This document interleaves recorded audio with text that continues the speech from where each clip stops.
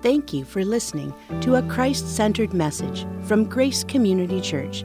We are committed to proclaiming the authority of God's Word without apology and trust that you will receive encouragement as we study today's passage together.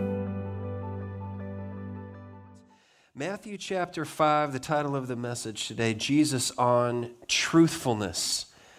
All right, the truth. We're in the section here, we've been here for a few weeks, where Jesus is exposing the sham, all right, the hypocrisy of the scribes and the Pharisees. These individuals were notorious for twisting and perverting the law of God. They could make it almost allow anything they wanted to allow, and they could excuse themselves from almost anything that they didn't want to do. We've already examined how Jesus gave these messages on anger when he gave the message from commandment number 6, the destructive power of lust. Jesus took an expositional message of commandments number 7 and 10. Last week we looked at the harm, the hurtfulness of divorce, the value of marriage, where Jesus expositionally gave a message from commandment number 7. And today we're going to deal with commandments number 3 and number 9. You shall not take the name of the Lord your God in vain, and we don't bear false witness, to lie. Jesus is addressing the issue of truthfulness. That is, of making oaths or vows. And we live in a world where common phrases that have become popular, such as fake news, right? We just don't want fake news. What is the true news? What is the real, what is really happening? Then you have the fact checkers, right? If you don't meet their standards, and more people can come online and be fact checkers of the fact checkers, and what is actually a fact and what is false. It's really hard to tell. It's really difficult to know. We're used to people saying now, well, that's my truth. That's true to me. That's true for me. Okay, but the real question is, but is it true? We want the true, not the two truth, but the true truth. Now, sadly, I wish I could say that this is only in the secular world. And when you walked in the doors this morning, and if anybody walks into a church, welcome to a complete environment of truth. I wish I could say that. But you're here and I'm here. And then we have news headlines. This one, both of these articles in the New York Times by Ruth Graham, February 11th. An international apologist, and the story is continuing to unfold, that the man, though he is now passed away, his life ended up not being what everyone thought it was. And this is hurtful. There are people who came to faith in Christ by listening to some of his sermons, and now his life is marked by scandal. The person that everyone thought was a wonderful spokesperson for Christianity ends up being found in the most detestable situations, doing things that Jesus would never have anything to do with Jesus. What's the trouble there? He withheld the truth. It was true all along. The Lord knew. He didn't hide it from God, but it was hid from people around him. It was primarily hid from the world. And then as we went through the last year into the elections, there were self-proclaimed prophets all over social media. They don't have to be accountable to a local congregation. They can get a following of people on the internet, and they're all over the place, all over YouTube, all over Facebook, and they come down with self-proclaimed prophecy. The Lord told me, the Lord showed to me, here's what's going to happen. You can trust me. And they made predictions, they made prophecies saying, oh, Donald Trump will, he's going to be elected and this will never happen. And this article highlights, the article, Christian prophets are on the rise. What happens when they're wrong? Well, this article says at the end, the individual that has apologized, I'm sorry I was wrong. It ends with him saying, stay tuned, more prophecy on the way. What happened to the guy who blew the hot wind of God, the breath of God on COVID a year ago? People still sending him money. They speak lies. They withhold the truth.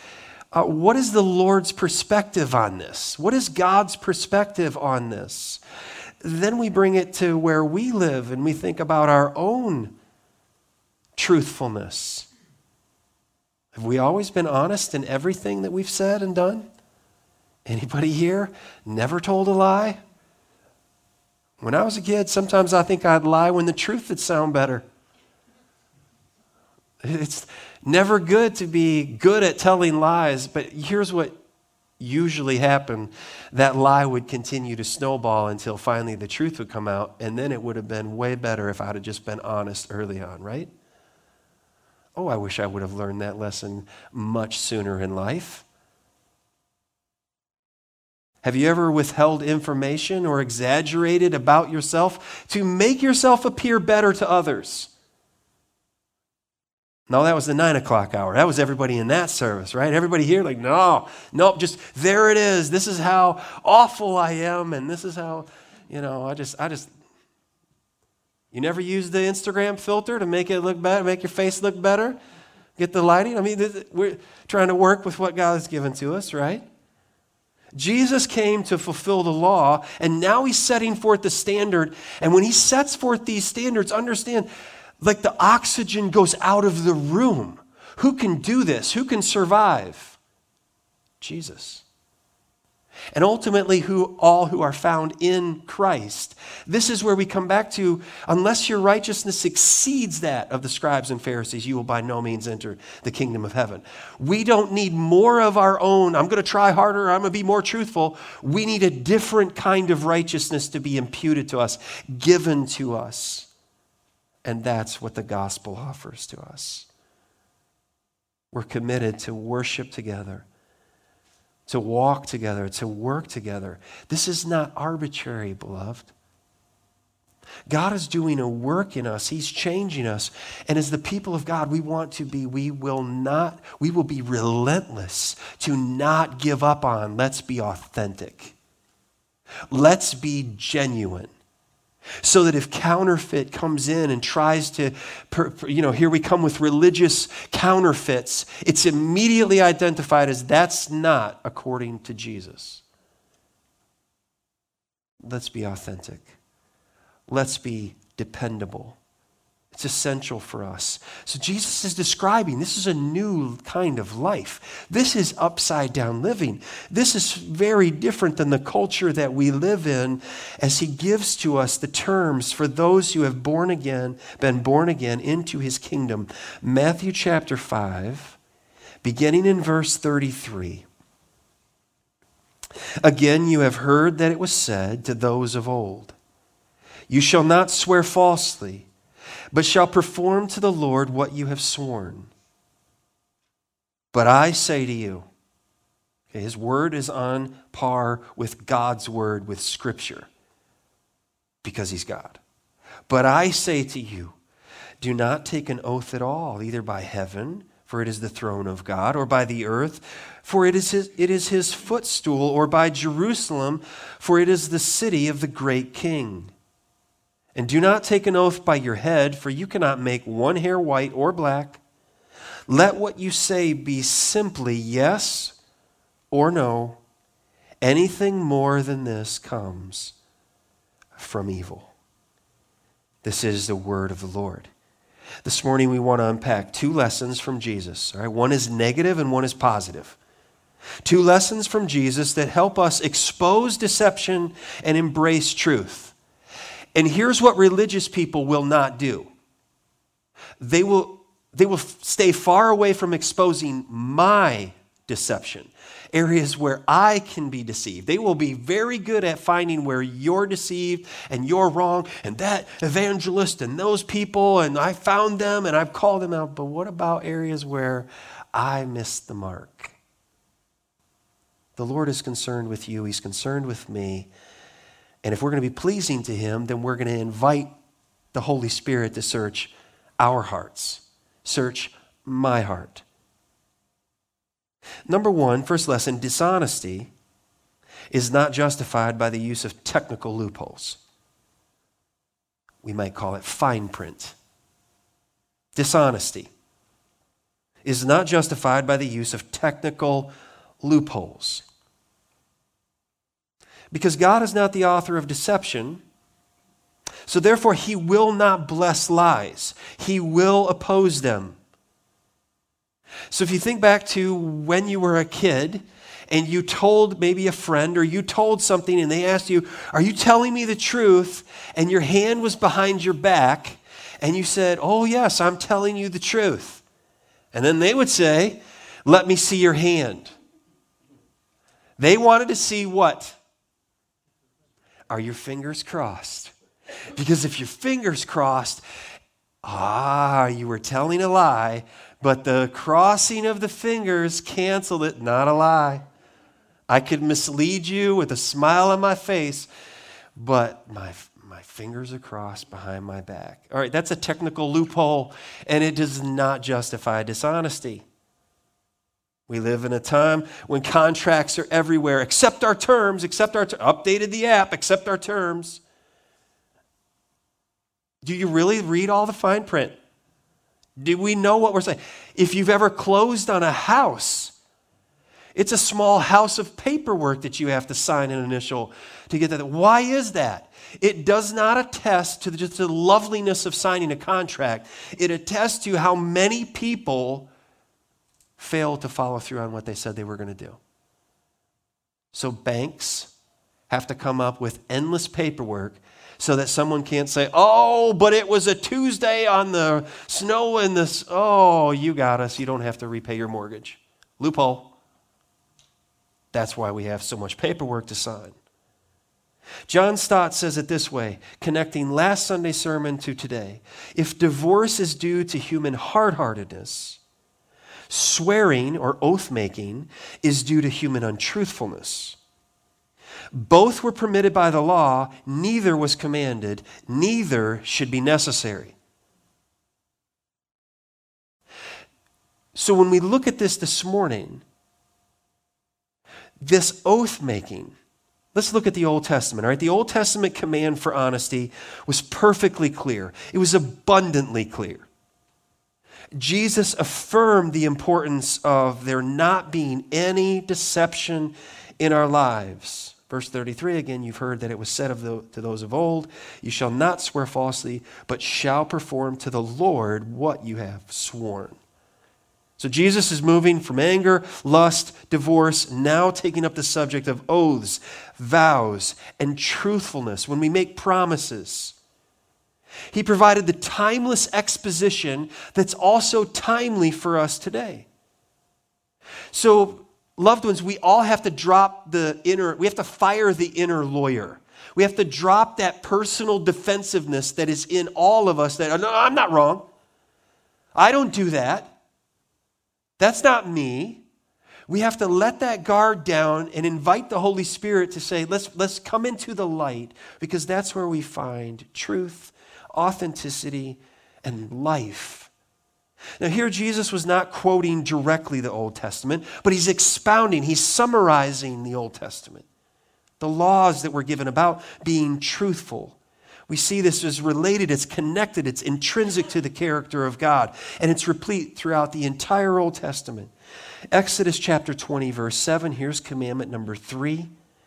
Commandment number 3 is not just a prohibition to not take the name of the Lord in vain, OMG, okay? It's not just limited to when you're really emphatic, thrilled, and God's name is invoked, or when you're angry, something goes wrong, and God's name is the one brought down and just used in a filthy way, just a cursing way. That's included in this command, but it's not the end of this command. Exodus 20, verse 7, you shall not take the name of the Lord your God in vain. For the Lord will not hold him guiltless who takes his name in vain. Leviticus 19, verses 11 and 12. Here we see the prohibition against lying, against pledging falsely. Okay? Notice it's not saying you cannot make a pledge, you cannot make an oath. It's giving the terms for how you were to make an oath.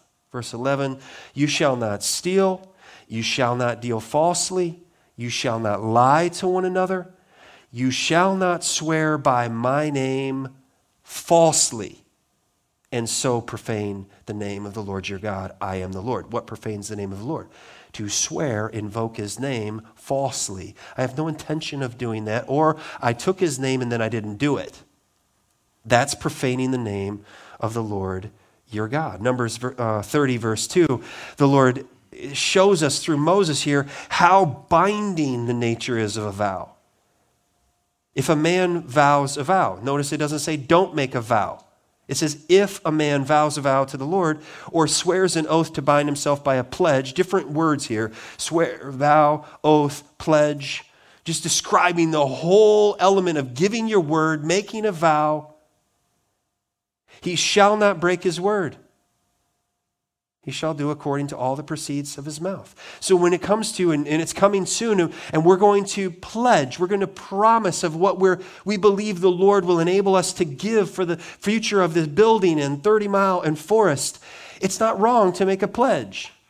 It's wrong to enter into it lightly. It's wrong to take God's name and place it on it and have no intention of doing it. The Lord takes these seriously. Deuteronomy 23, verse 21, we're not to make a vow in a hasty manner. Verse 21, if you make a vow to the Lord your God. It doesn't say don't make a vow to the Lord your God. It says if you make a vow to the Lord your God. You shall not delay fulfilling it. For the Lord your God will surely require it of you, and you will be guilty of sin. But if you refrain from vowing, you will not be guilty of sin. You should be careful to do what has passed your lips. For you have, here it is, it's on you, voluntarily vowed to the Lord your God what you have promised with your mouth. We need to let this settle in and take root in our heart. The Old Testament is the record of God's activity in history. God swore that he would never again destroy the earth with a global flood in Genesis 9. God swore that he would send a redeemer, Genesis 3. God swore that he would raise his son from the dead, Psalm 16 and verse 10. God swore to Abraham that he would give him a nation, that's the nation of Israel, and he would bless the world through the seed of this chosen people, Genesis 12, Genesis 15. God swore that he would preserve Israel and bless her despite how bad the situation looked and even how unfaithful she was to him. Isaiah 49. So God is not opposed to swearing, to making oaths, to making promises. But whenever God makes a vow, what separates him from you and me is he never says, oh, I'm not able to do that. He will always do what he said he was going to do. And when we take up a vow in the name of God, we must approach it in a somber way. The New Testament summarizes God's guarantee by oath in Hebrews chapter 6. Now remember, the writer of Hebrews is writing to Jewish individuals, to Israelites, and he's trying to demonstrate, everything in part 1, the Old Testament that you were waiting on, is revealed in Jesus, part 2, Messiah. And he's better. He's better than anything we could imagine, and it's all pointing to him. And so in Hebrews 6, in verse 17, he says, so when God desired to show more convincingly to the heirs of the promise the unchangeable character of his purpose, he guaranteed it with an oath. so that by two unchangeable things, the promise and the oath, in which it is impossible for God to lie, we who have fled for refuge might have a strong encouragement to hold fast to the hope set before us, because God can't lie. Verse 19, we have this as a sure and steadfast anchor of the soul, a hope that enters into the inner place behind the curtain where Jesus has gone as a forerunner on our behalf, having become a high priest forever after the order of Melchizedek. Jesus is better. He went behind the veil. He went, and in truth, he didn't die, no sin. And he went there and he offered his own blood, his body, for us to be forgiven. And he's a high priest forever. Other high priests, they would live and they would die. And someone else would be anointed and appointed as high priest, and they would live and they would die. And every year on the Day of Atonement, they would offer sacrifices for their sin and the sins of the people. Jesus offered one sacrifice for all who will turn from their sin and trust in him alone. And he said, it is finished. Done. Amen? So he's better, and we trust in him. He cannot lie. Everything that God has said will happen, has happened, or will happen. So we see that in the Old Testament. It's very clear. Like, you should be able to say, don't lie. I think what God is meaning is, I'm not supposed to lie. I'm supposed to tell the truth. Well, along come the scribes and the Pharisees, not so quick there. Did you know about section 37-4, paragraph 2? Did you know about that? No, I didn't know about that. That's what you need us for. The rabbinic exceptions were seriously corrupt. Okay, the rabbis were messed up. They were their own standard. They developed technical religious codes that sanctioned the breaking of oaths, making vows, swearing oaths. To them, they weren't misusing the name of God. That was important to them. We would never misuse the name of God. Have you seen someone, even on Twitter, and they want to be cautious in how they use God's name, and so they'll say G and a dash and a D. What are they doing there? We don't want to dishonor the name of God. That's the claim. That's the intent. But do you honor Jesus, the Son of God, who came as Messiah, who laid down his life and rose from the dead? Do you worship Jesus? Because simply using a word in some specific way and denouncing Jesus, the Son of God, it dishonors the Father, and there's no way to the Father unless you go through the Son. Here are these individuals of that same tradition, and we're honoring the name of God. And they made all kinds of ways for people to vow, make oaths that were simply frivolous and evasive. When Jesus says in verse 34, but I say to you, do not take an oath at all, either by heaven, for it is the throne of God, or by earth, for it is his footstool, or by Jerusalem, for it is the city of the great king. And do not take an oath by your head, for you cannot make one hair white or black. So let's talk about their oaths. Their oaths were frivolous. That's what they provided for, that you could swear oaths about everything. Well, when you can swear oaths about everything, suddenly nothing is precious. Okay, if you can have just a no-fault divorce, then something gets diminished. Marriage does. That vow, those oaths. One commentator explains it this way. He says, frivolous oaths were indeed severely condemned in the teaching of the times. But so narrow was the circle of them that a man might swear 100,000 times and yet not be guilty of vain swearing. What did they do? Here's the law of God. Tell the truth. What exactly is the truth? Here's the truth. And they defined it so narrow, you could just get away with anything. Remember what the rich young ruler said to Jesus? Exactly who is my neighbor? They were good at this. They did it all the time. how much can I get away with and still be acceptable to God? It was senseless to exempt oaths made by heaven, not God. We didn't make a vow by God. We made it by heaven. So I don't have to do it. That's the throne of God, Jesus is saying. Well, you didn't get out of that one. It was irrational to ignore oaths made by earth. Oh, I didn't make it by God. I made it by earth. Okay, Jesus said that's his footstool. You didn't get out of your word on that. Well, I made my vow invoking Jerusalem. And Jesus says, well, that's the city of the great king. Try another corner. Oh, I made my vow on my own head, and good grief, I can't even organize my junk drawer, so I couldn't keep my word. Jesus says, no. Whose image do you bear on your head? Who made you and your head? God did. So you didn't get away on that one either.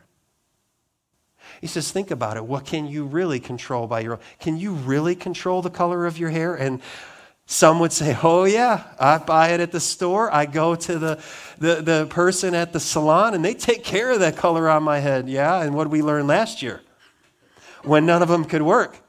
You give yourself a month, 2 months, 3 months, and pretty soon, whatever the color is of your hair, there it is. We see it. It's right there. Okay? And Jesus is simply saying, do you understand how perverted these religious leaders have turned in?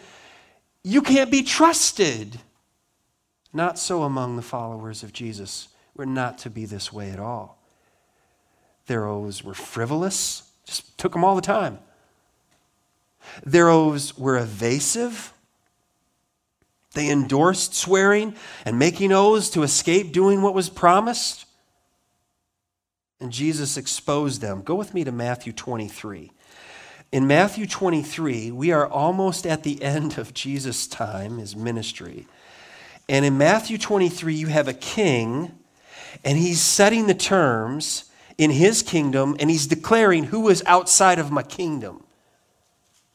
There's a very distinct line between the religious leaders of Jesus' day and Jesus and his followers. In Matthew 23, verse 16, he says, woe to you, blind guides, who say, if anyone swears by the temple, it is nothing. Okay, you can break that oath. But if anyone swears by the gold of the temple, oh, yes, now he is bound by his oath. Yes. Because he swore by the gold of the temple. You blind fools.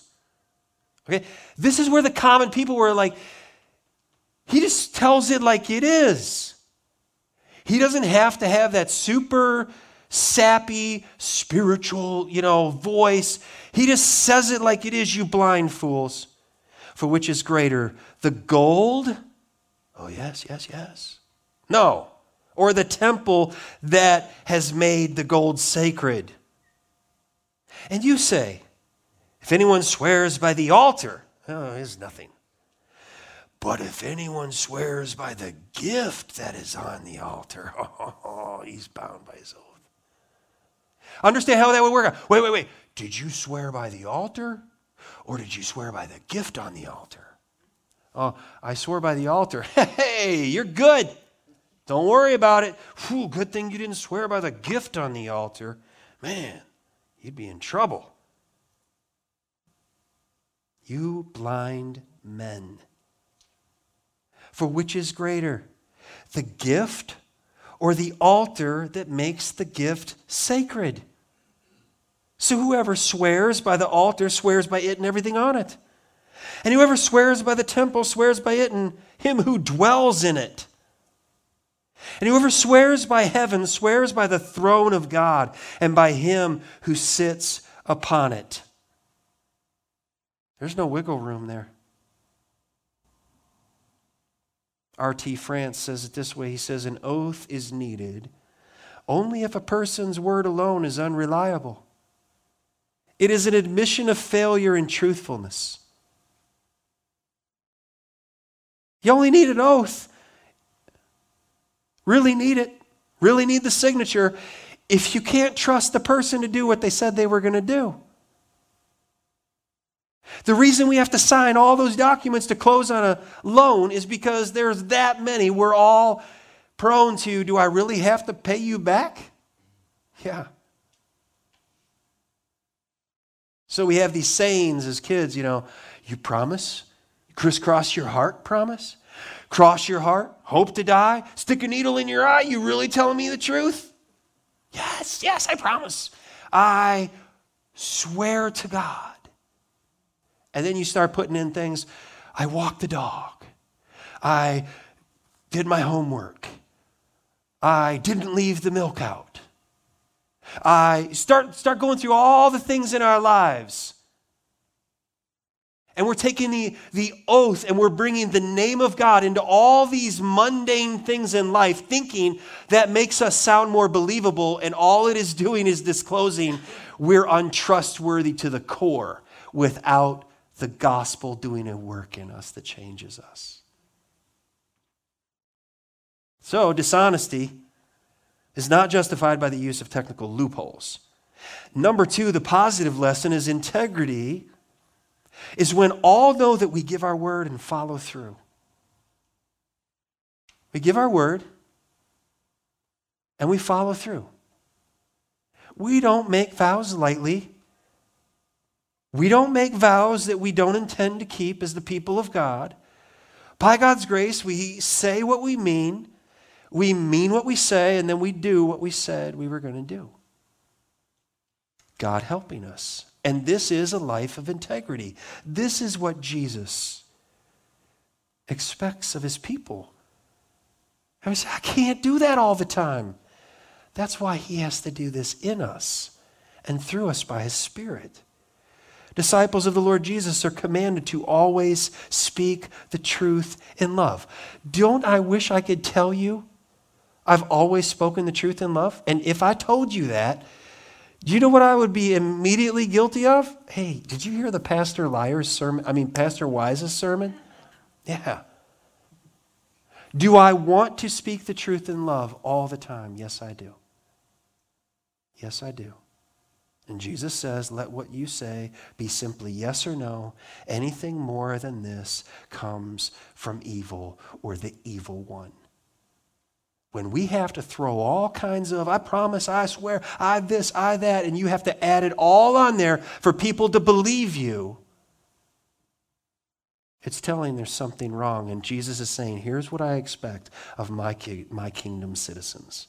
When you say X or Y, yes or no, you'll do what you said you were going to do. Why? Because whatever God says, he does. Whatever God says is true is true. Whatever God says is false is false. Whatever God says is good is good. Whatever God says is evil, all the world says, you can't call that evil. But everyone will bow their knee before the one who declares what is good and what is evil. And he has our best interest in mind. There's an appropriate place for our vows. All right, so it's not that we don't ever take a vow. That's not what Jesus is saying. He's saying there's an appropriate place for vows. Vows are sacred. Vows are for solemn occasions. The Quakers, the Anabaptists, they took this section and they just applied it woodenly to restrict them from ever taking an oath because they didn't want to obey Jesus. And in doing so, they did exactly what Jesus was calling out in the scribes and the Pharisees. They zero in on one thing and ignore the rest of the Bible. It's close to what the Pharisees were guilty of doing. Example of vows are everywhere in Scripture. God vowed to Abraham, I'm going to give you a son. His wife, are you kidding me? You know how old I am? Me have a child? But whatever God says, God does. God vowed to Noah. God vowed to David. God provided the terms for oaths in the Old Testament. Abraham vowed to Melchizedek and later on made his servant before he was getting a wife for his son Isaac.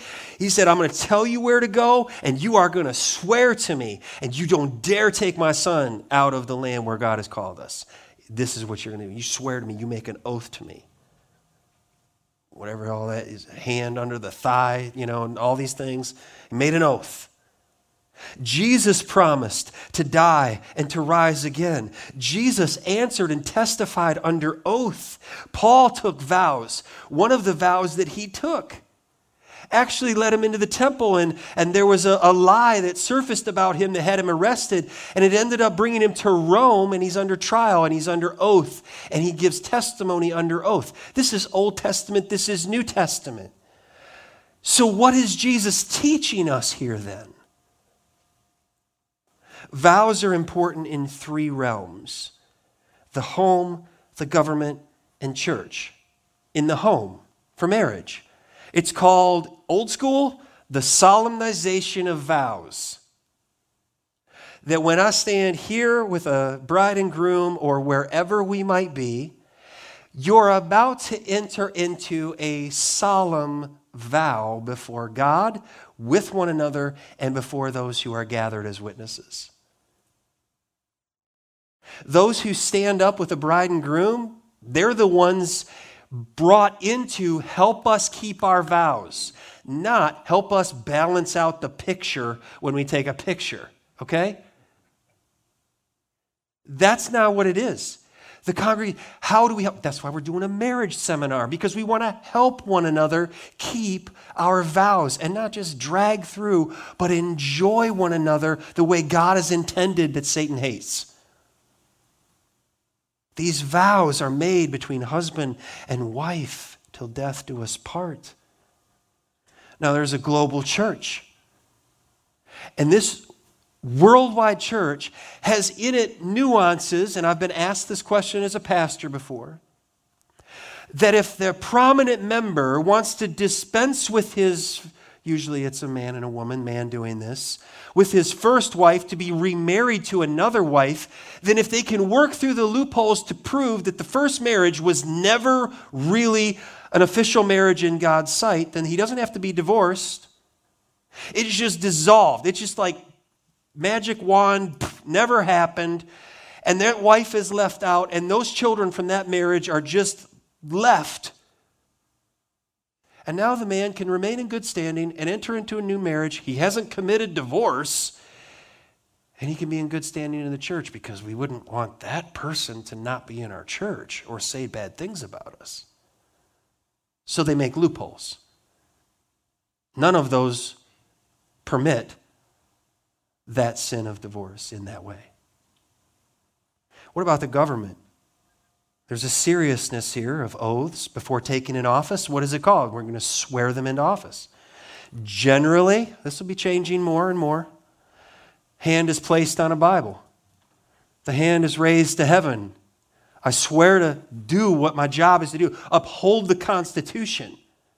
The way it's written, not the way I want it to be written. That's not upholding a Constitution. There are people who bring this into, like the Bible is a living and breathing document, which means I can make it say whatever I want it to say. No, you can't. What has God said? What did he mean? How do we understand it, and how do we obey it? We're never graduating beyond that right there. And that's good for us, and it pleases the Lord. When someone is sworn in to give a testimony in a court case, on trial, what do they want? They want the truth. So I'm going to swear to tell the truth, the whole truth, and nothing but the truth, so help me God. What is being conveyed there? Do you understand how important it is that you tell us exactly what happened and not anything else? Well, the truth kind of sounds weird. Usually it does. Tell the truth. Because if you don't, somebody may be convicted of a crime they didn't do. Somebody may be acquitted of a crime that they did do, and therefore more wrong will be done. You have to tell the truth. So there's an oath that is taken. When it comes to a church, that's the third realm. These are institutions designed by God. The marriage, government and society, the church. Membership commitment. We gather in discipleship. It'll come up on the screen. We have 4 commitments before the Lord. I have, by faith, become a follower of Jesus Christ. And I've been baptized as a visible way of demonstrating that commitment. Okay, you've got to be saved. You've got to belong to Christ. To simply have church membership, and if you're not born again, that doesn't help you. But Lord, I was a member of the whatever church. Do you belong to Christ? Number 2, I will, with God's help, seek to maintain my consistent disciplines of prayer and Bible study, be an active part of the congregational community, and be active in evangelism. Number 3, I won't criticize others. I'll go to them and work it out with them. Number 4, I will financially support the ministries. However God has blessed me, I will give back to the Lord. The church doesn't tell you what to give. You work that out between you and God. How has He blessed you? How do you want to be part of His work? That's between you and God. What about our small groups? We take these as a very high priority in our church. We have 9 commitments. 1, I'll make my small group a priority. Not, well, I got to get to here, and the kids got to get there, and we got to go over there, and we got to do the other thing, and, I only have this. When is my group meeting? I'll be there. As much as I'm able to, I will be there. I'll make it a priority. Number 2, I'll come ready to participate. I'll be prepared. Number 3, I will focus with my group on how does the Word of God apply to my life. Number 4, confidentiality. Whatever's said in our group, I can be trustworthy with that information, sensitive information. Number 5, I'll be accountable to my small group concerning my personal and spiritual goals. Number 6, our group's open to new members and multiply as soon as we can. Not, but I love my group, Pastor. It's my group, and we're just going to live the rest of our life in that holy huddle. No. We're committed to seeing other people come in to enjoy the community that God has within these small groups. Number 7, I'll encourage other members to grow, to cultivate that daily time with God. I will, number 8, pursue opportunities to share. This is evangelism, telling others about what God's doing in our lives. Number 9, I will pray and support the leadership of this church to continue to seek God's direction for our small group ministry. This is all promoting we are one in the body of Christ. How are you one with people that you don't know? Walking in on Sunday and walking out, how's everything? Fine, great week, bye. Will never work down into you, bringing out what needs to be brought out in the right place, in the right way.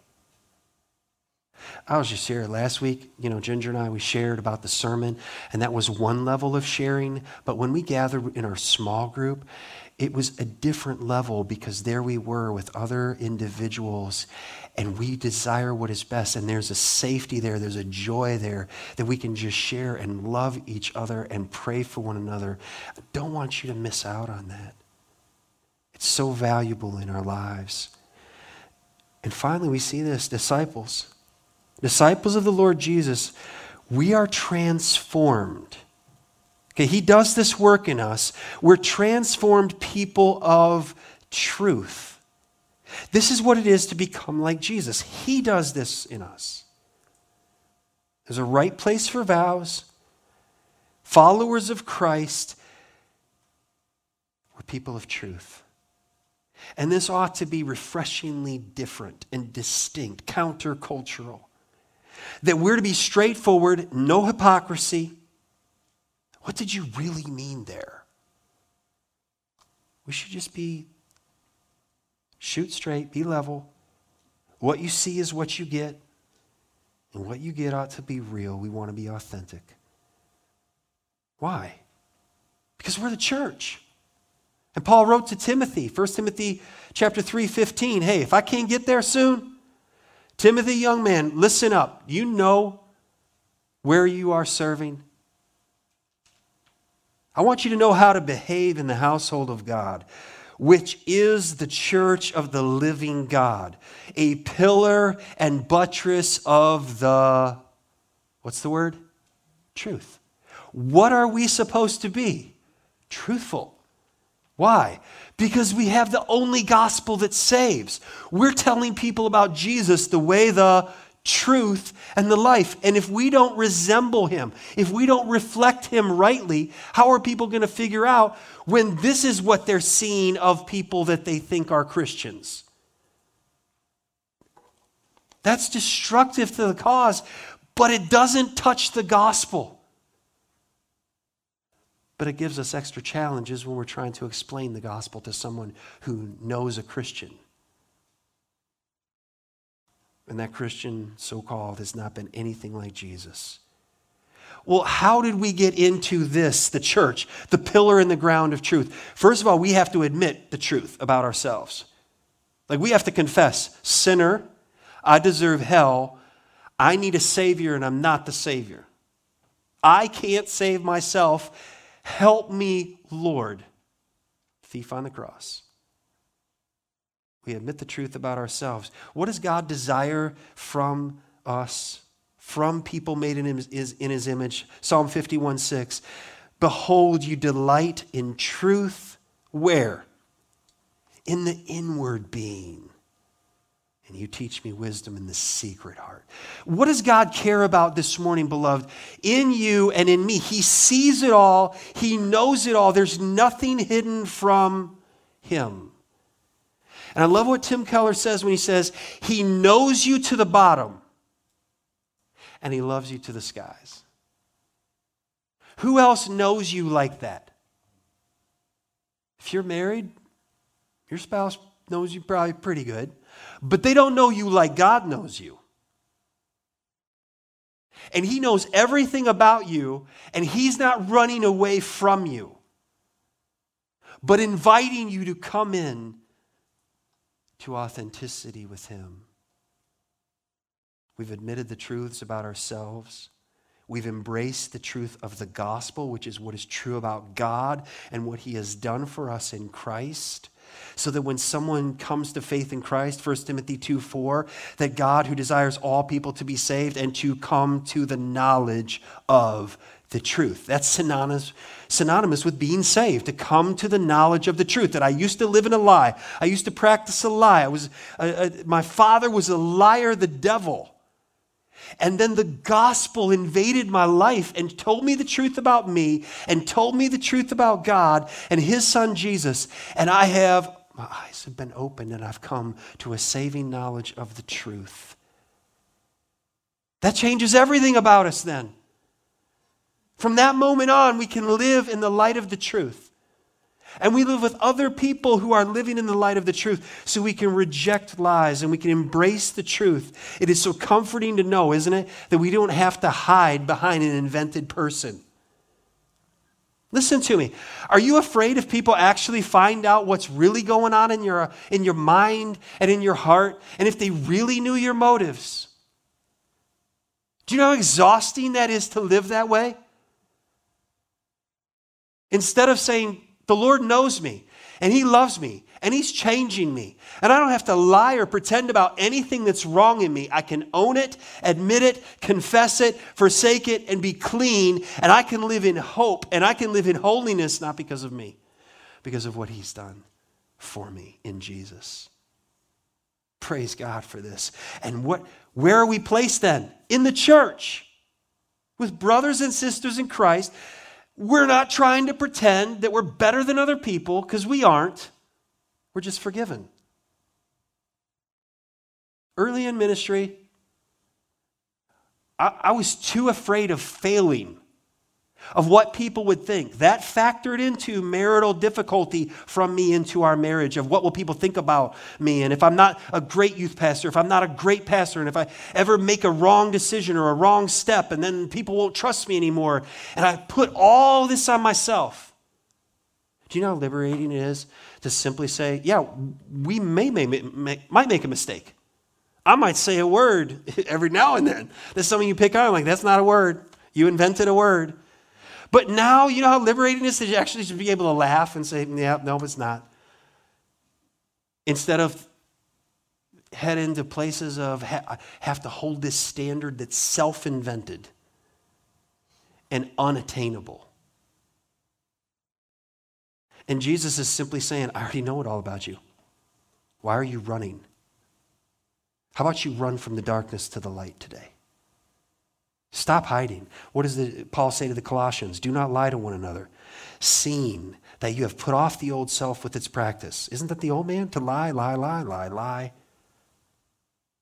To the Ephesians 4:25, therefore, having put away falsehood, let each one of you speak truth with his neighbor, for we are members one of another. Let's be truthful with one another. Reject the lies of the darkness and the father of lies and run to the light of the Savior and their Father in heaven. And James, the half-brother of Jesus, you think he was listening? Because he writes the church that is persecuted and going through all types of trouble. And he says in James 5:12, but above all, my brothers, do not swear, either by heaven or by earth or by any other oath, but let your yes be yes and your no be no, so that you may not fall under condemnation. Say what you mean what you say, and then do what you said you're going to do with the help and the power of God. 2 lessons. Dishonesty is wrong. Fine print, technical loopholes, religious excuses, and all of that don't get you out. It's wrong. Integrity is right. So by God's grace, all will know that what we say we're going to do, we do. We speak the truth in love. A couple of questions. In what way are you tempted to keep hiding that deception in your life? Can you imagine if right now we just pulled the screen up of everything that went on in our thought life this last week? Like, okay, here we go, evidence. God knows it already. So where are you tempted to hide that, keep that, bring it to the light? What is my next step to reject lies and embrace the truth? We want to help you take that step today. However we can do that. Online, you can reach out to us. Here, I'm here to pray with you. We're going to pray, and we're going to sing about our living hope, and we're going to hold in our hand the elements of communion that remind us that Jesus, his blood was shed and his body was broken so that we could come to the light. He gave himself for you and for me. Let's stand together. Father, thank you for your word and thank you for truth. Thank you for the gospel and the goodness of Jesus Christ. Lord, we aim, it is our intention to turn away from all that is false, from all idols, and trust only in you, and turn to you, for you alone save.